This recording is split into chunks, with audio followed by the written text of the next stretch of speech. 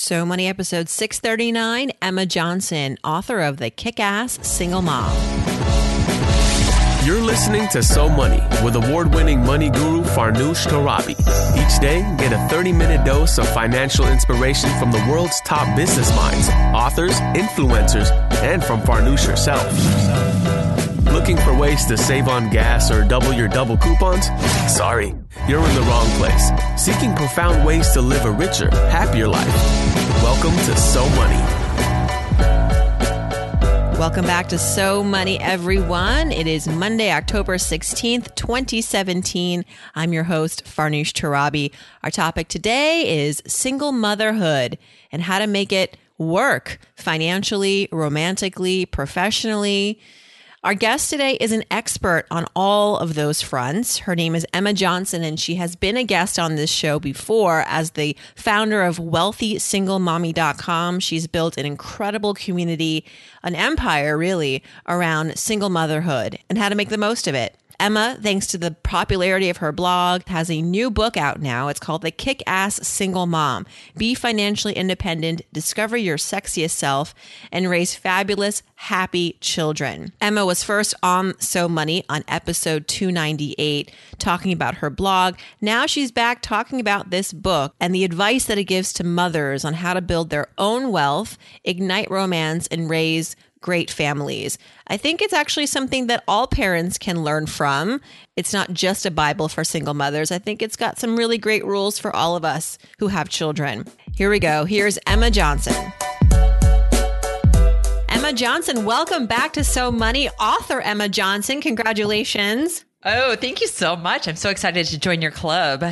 I have been waiting for this book probably since we met. We met a few years ago, and I understand in reading your book that the Kick-Ass Single Mom was more or less an idea that you had even before you were a single mom, when you were married and you were at a book writing workshop, and this was something that you were fascinated by before it really became a personal issue for you. So, and thank you for mentioning me in the book. I understand that I'm a resource for you.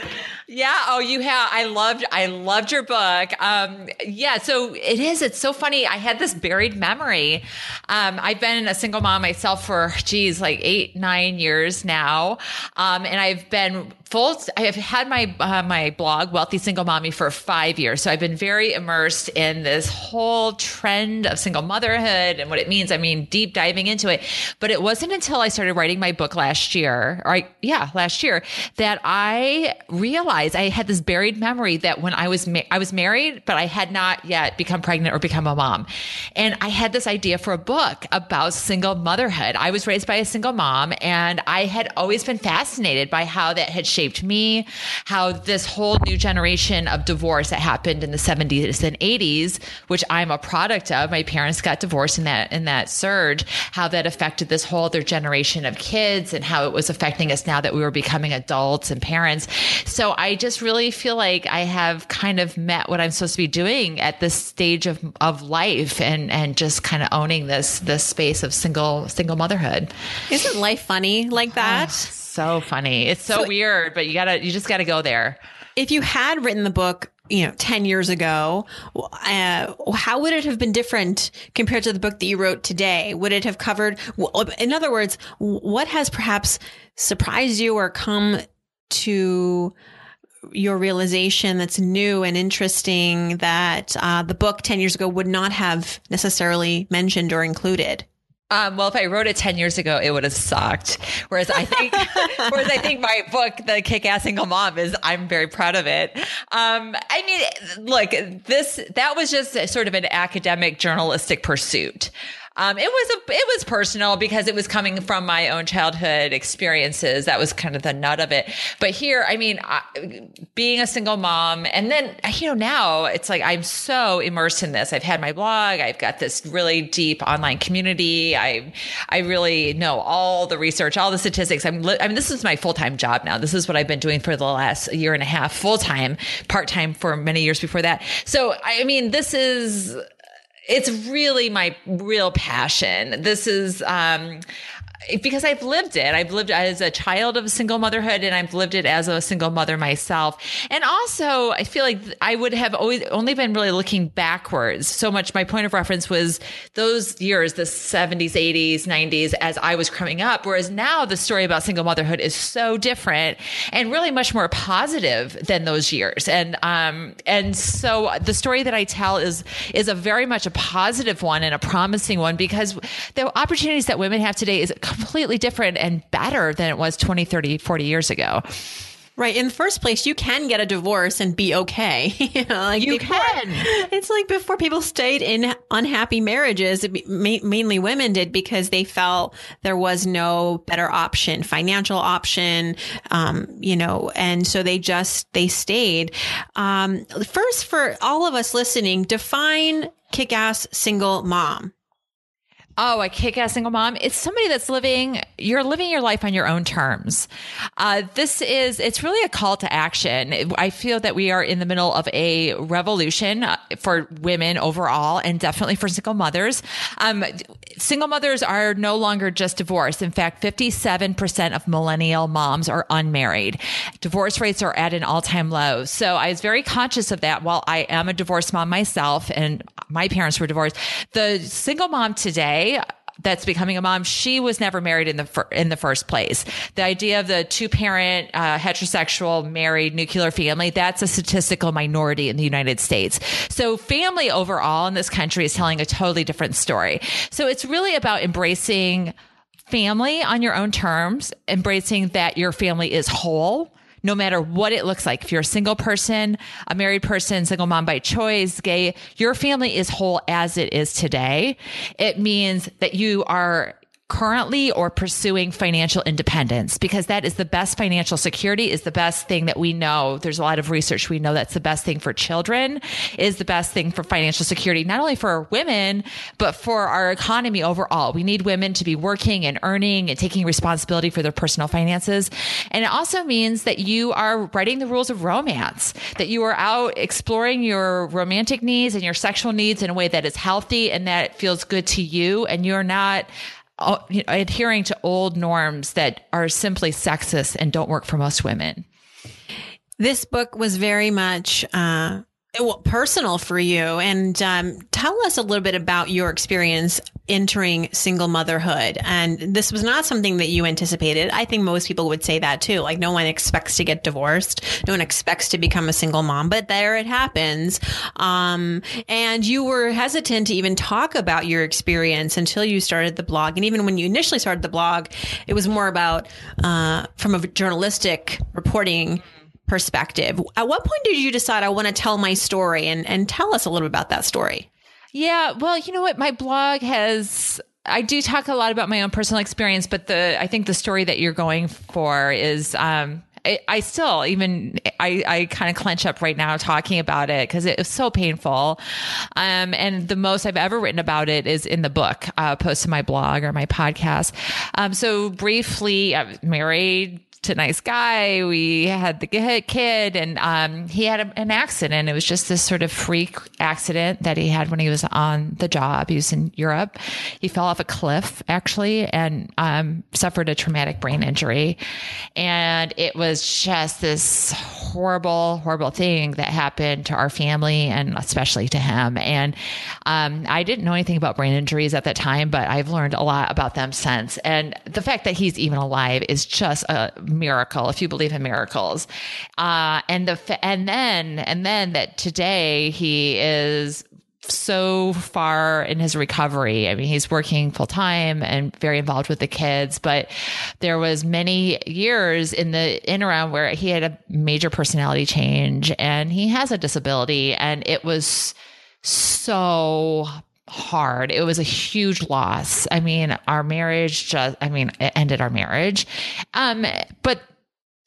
But, you know, it would be very tidy story if I said, oh, it was wonderful, everything was perfect, and then this horrible accident happened and our marriage ended, and that nothing's that neat, right? It was a hard marriage. It was a very hard marriage, and it was wonderful, but it was hard. And I have gone on to find my path, and he's on a different path. I know I'm speaking in generalities, but the reality is those years after that injury, we were together part of it, and then we were separated and eventually divorced. And my son was born after the accident. My daughter was tiny. They couldn't have been smaller. It was so unbelievably painful and confusing. There's just no precedence. I eventually found a support group for people in my situation, loved ones of people with brain injuries. But before that, I felt so unbelievably alone because yes, lots of people get divorced with young children. Yes, lots of people have their spouses with, chronic illness but a brain injury is so singular and just unpredictable. Negative. The changes that people go through are always so negative. It was just unprecedented of anything I've ever gone through. And I have to tell you, it was so hard to write that. The introduction is very long in the book and it's all my story. And it was so hard for me to write. And when I was doing my audio recording of the book recently and I just lost it, like reading it out loud, it was so hard to go back there. Yeah.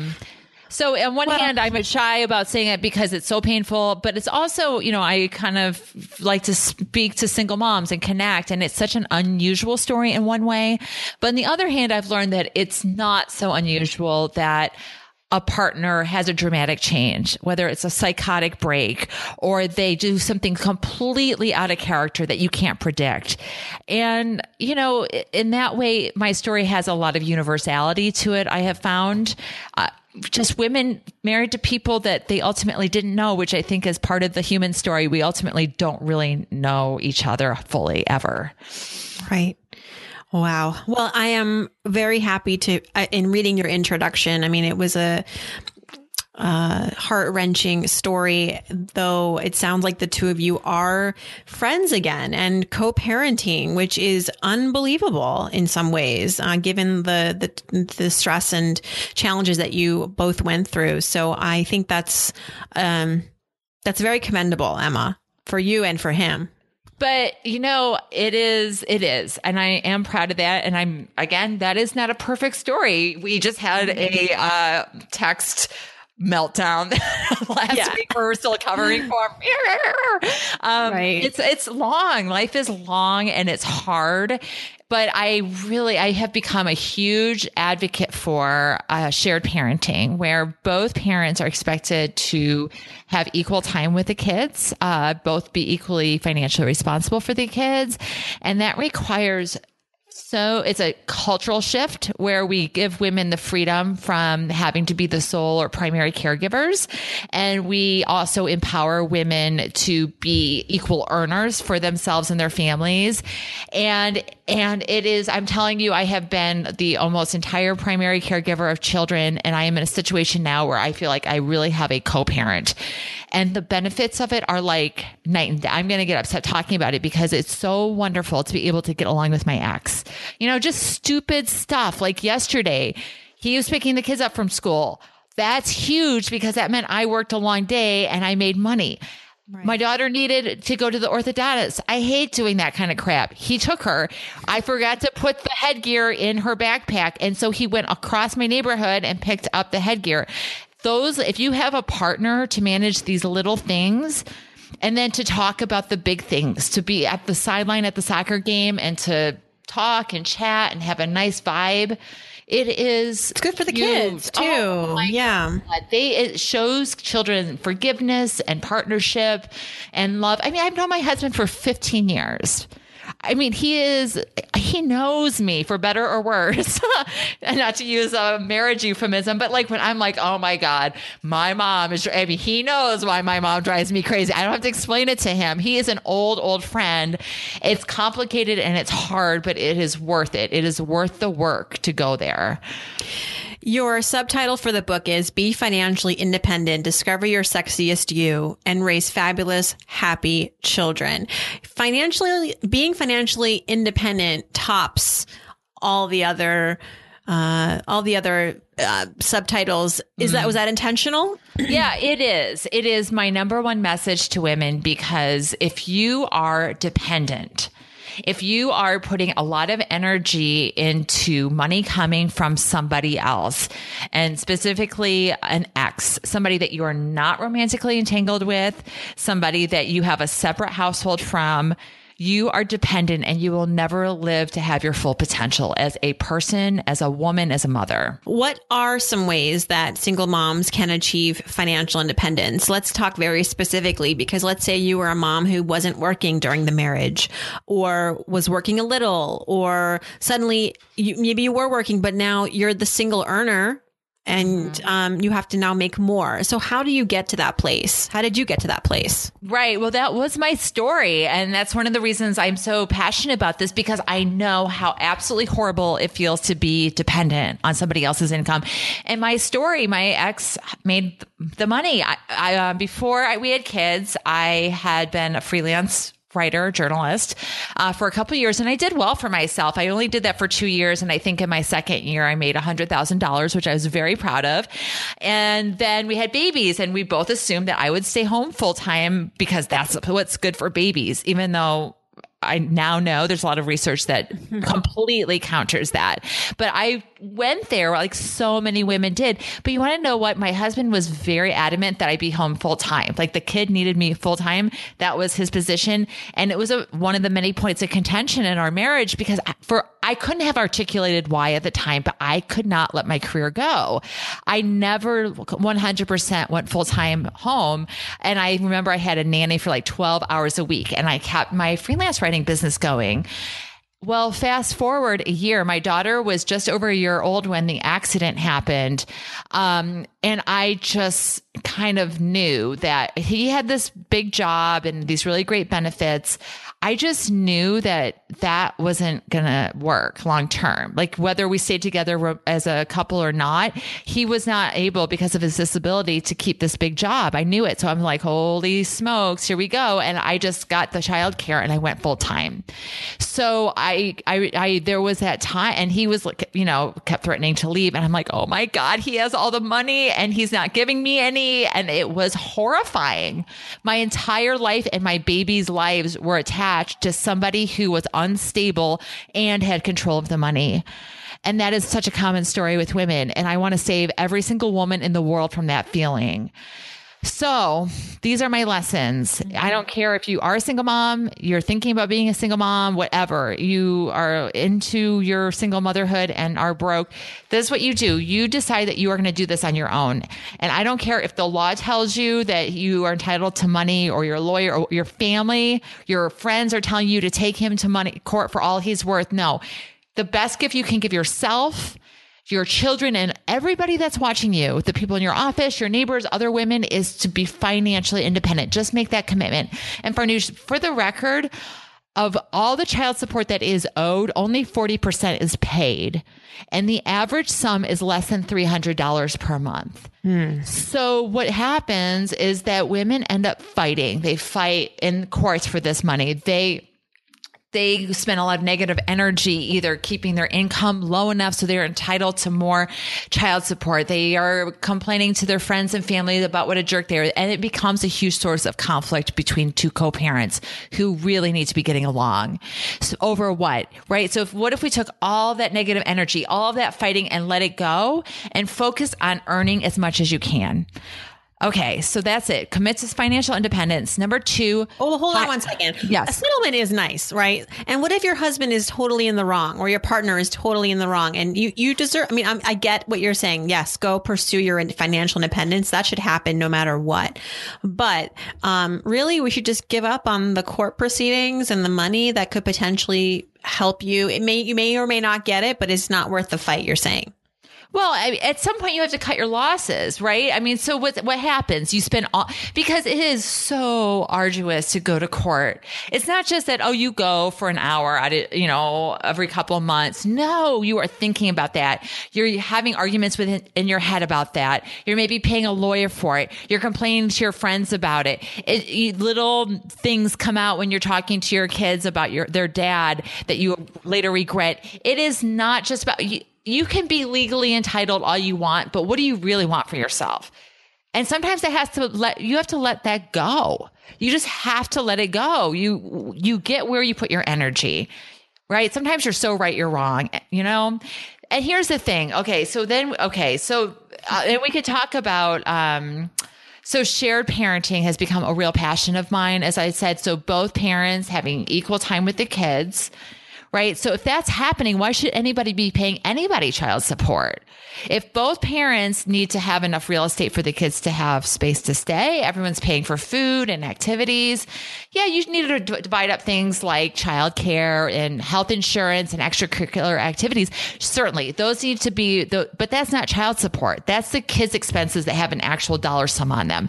But why should anybody be paying for part of your rent or the kids' food if they're also sharing in those expenses at their house?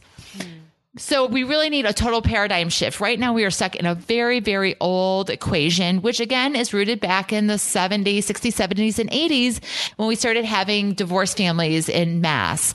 And that was when women didn't have economic opportunities. When, like Farnoosh, you and I, we go out and we make a lot of money and we have so many rights, political rights and economic rights and access to capital. Women couldn't even have credit cards until 1973. So when we had alimony and child support laws, those saved women and children from the streets. Those were great feminist coups. The world is different today, but we're still stuck in this idea when families separate, the moms get the kids, the dads pay, and then we are stuck in old gender roles. And it's time to change that. It's just time. You share something very interesting. When I was writing my book, When She Makes More, I was curious to learn more about the dating landscape for women who were their household breadwinners. And a lot of household breadwinners, as we know, are single moms. You had mentioned that it was a benefit to you to be someone who was financially independent as far as dating quality guys. Can you expand on that for us? And is that still true? Oh, it totally is. Oh, you want to know something so interesting? Here's a sneak preview. I'm going to have to write about this on my blog. Somebody, bunch of women started a thread. I had this really active Facebook group called Millionaire Single Moms. I think there's like 10,000 women in there now. And it's for women that think big. I don't care how much you make, but you have to be committed to your own financial success. Anyways, these women were talking about apparently a lot of single moms refuse to date men whose first wives were stay-at-home moms. And the reasons are one, this is them talking. They believe that these men are spoiled because they never had to take care of themselves or any like personal logistics. And two, they feel the men don't get these women, these single moms, because the single moms are out there killing it. They're taking care of their careers and taking care of their kids, and they're living these full lives. And they feel that the men are intimidated or not accommodating to these really dynamic women's lives. So I think there's also something to that. I think that's very interesting. But my personal experience, I have had a lot of success with men that like me, and the fact that I do have a lot going on professionally and financially.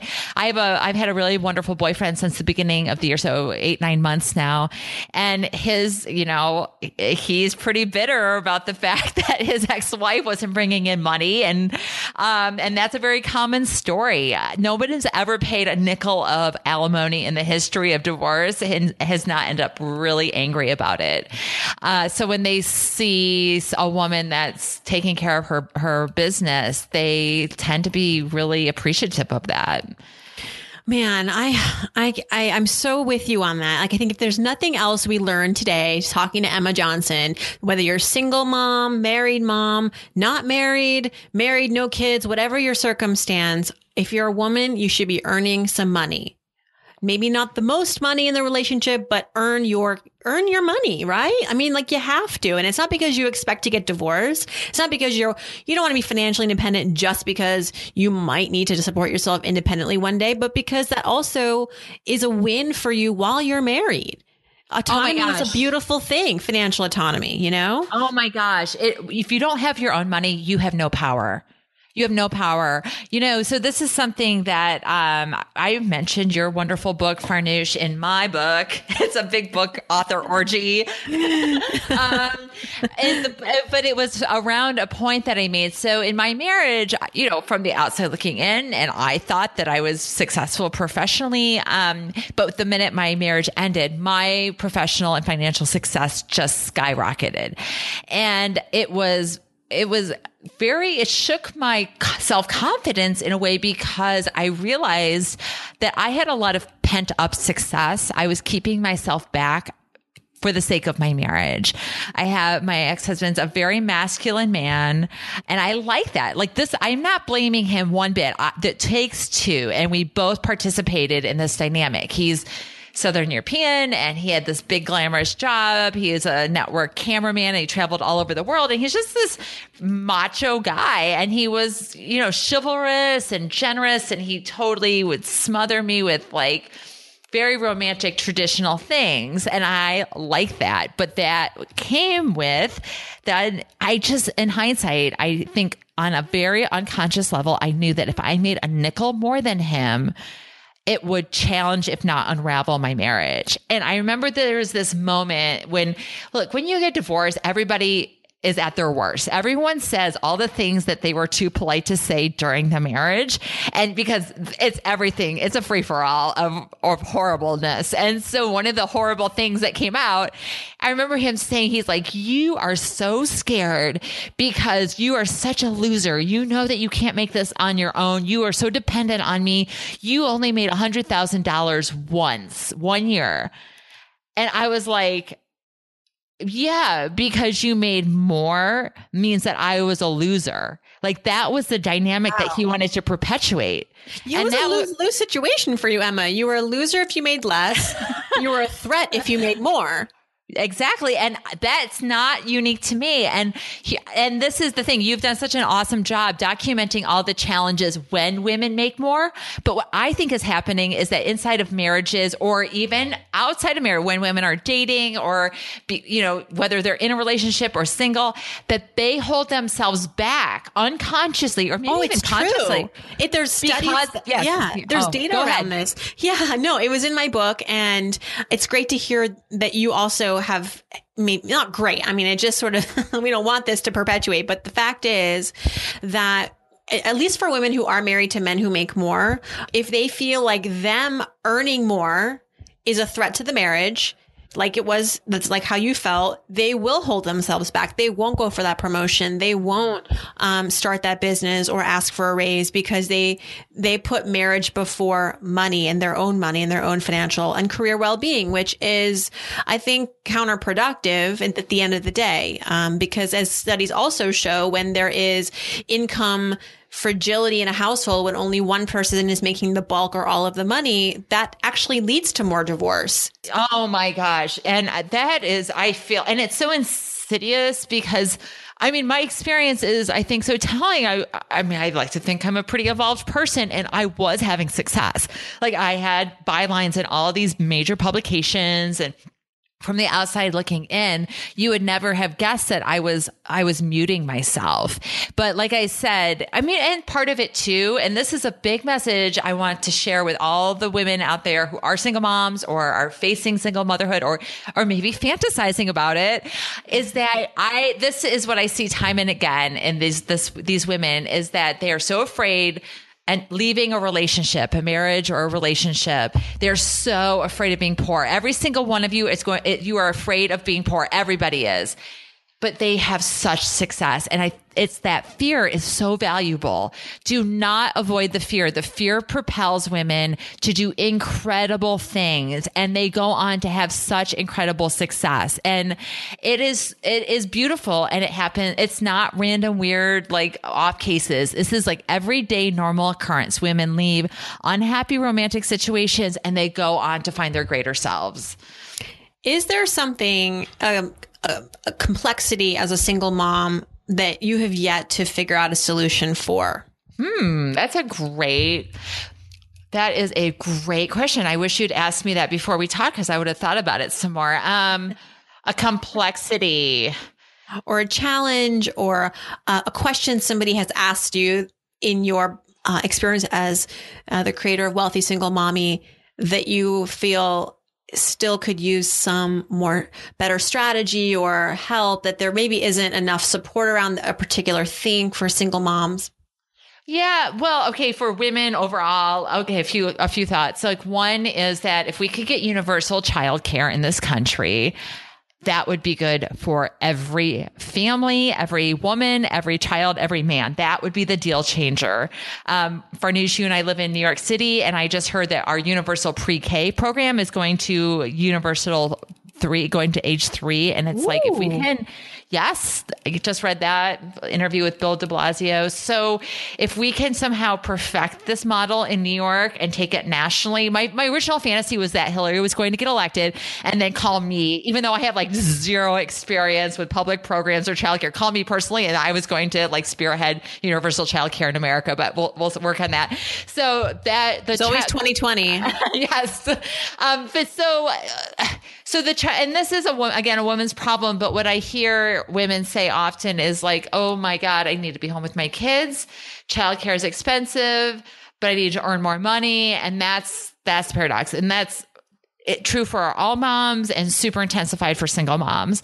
And my answer to that is hire the childcare. I'm so grateful for all this research that's coming out, even in the last few years. So a couple of years ago, the University of Maryland, they did one of these meta studies where they looked at 35 other peer-reviewed published studies, and they found universally that after age 2, it does not matter how many hours a parent spends with their children. Mm-mm. Yes, it does not matter. It's quality over quantity. Mm-hmm. And I'm going to say that again, because this, I feel, is the most important gift that we can give women. After age 2, it does not matter how many hours you spend with your child. There is so much pressure to be the Donna Reed, June Cleaver, and spend copious amounts of time with your kids. That serves no one. It keeps women shackled to their homes. It keeps them financially dependent, and that perpetuates for the rest of their lives.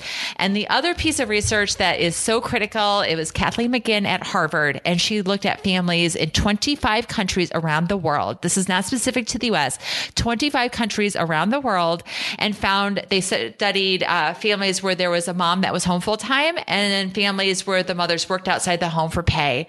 And across the board, the daughters of the moms who worked outside the home fared better academically. They went on to earn more and achieve more and higher levels of management than their peers who had stay-at-home moms. The boys did just as well academically and professionally, but were more likely to care for others in their home. So as even boys and grew up to be men, they were more likely to care for young children or older people that lived in the home. And both groups were equally happy.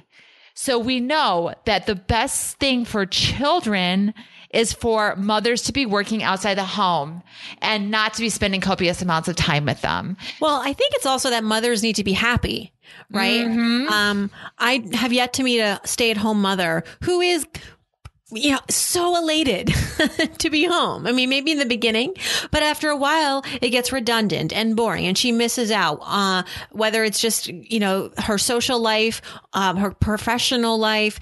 I remember being at an event, a birthday party, and a mom of twin boys said to me, how's work? And I said, great. I said, how's work for you? She goes, well, I've been home since they were born and now they're 3 and my brain has turned to mush.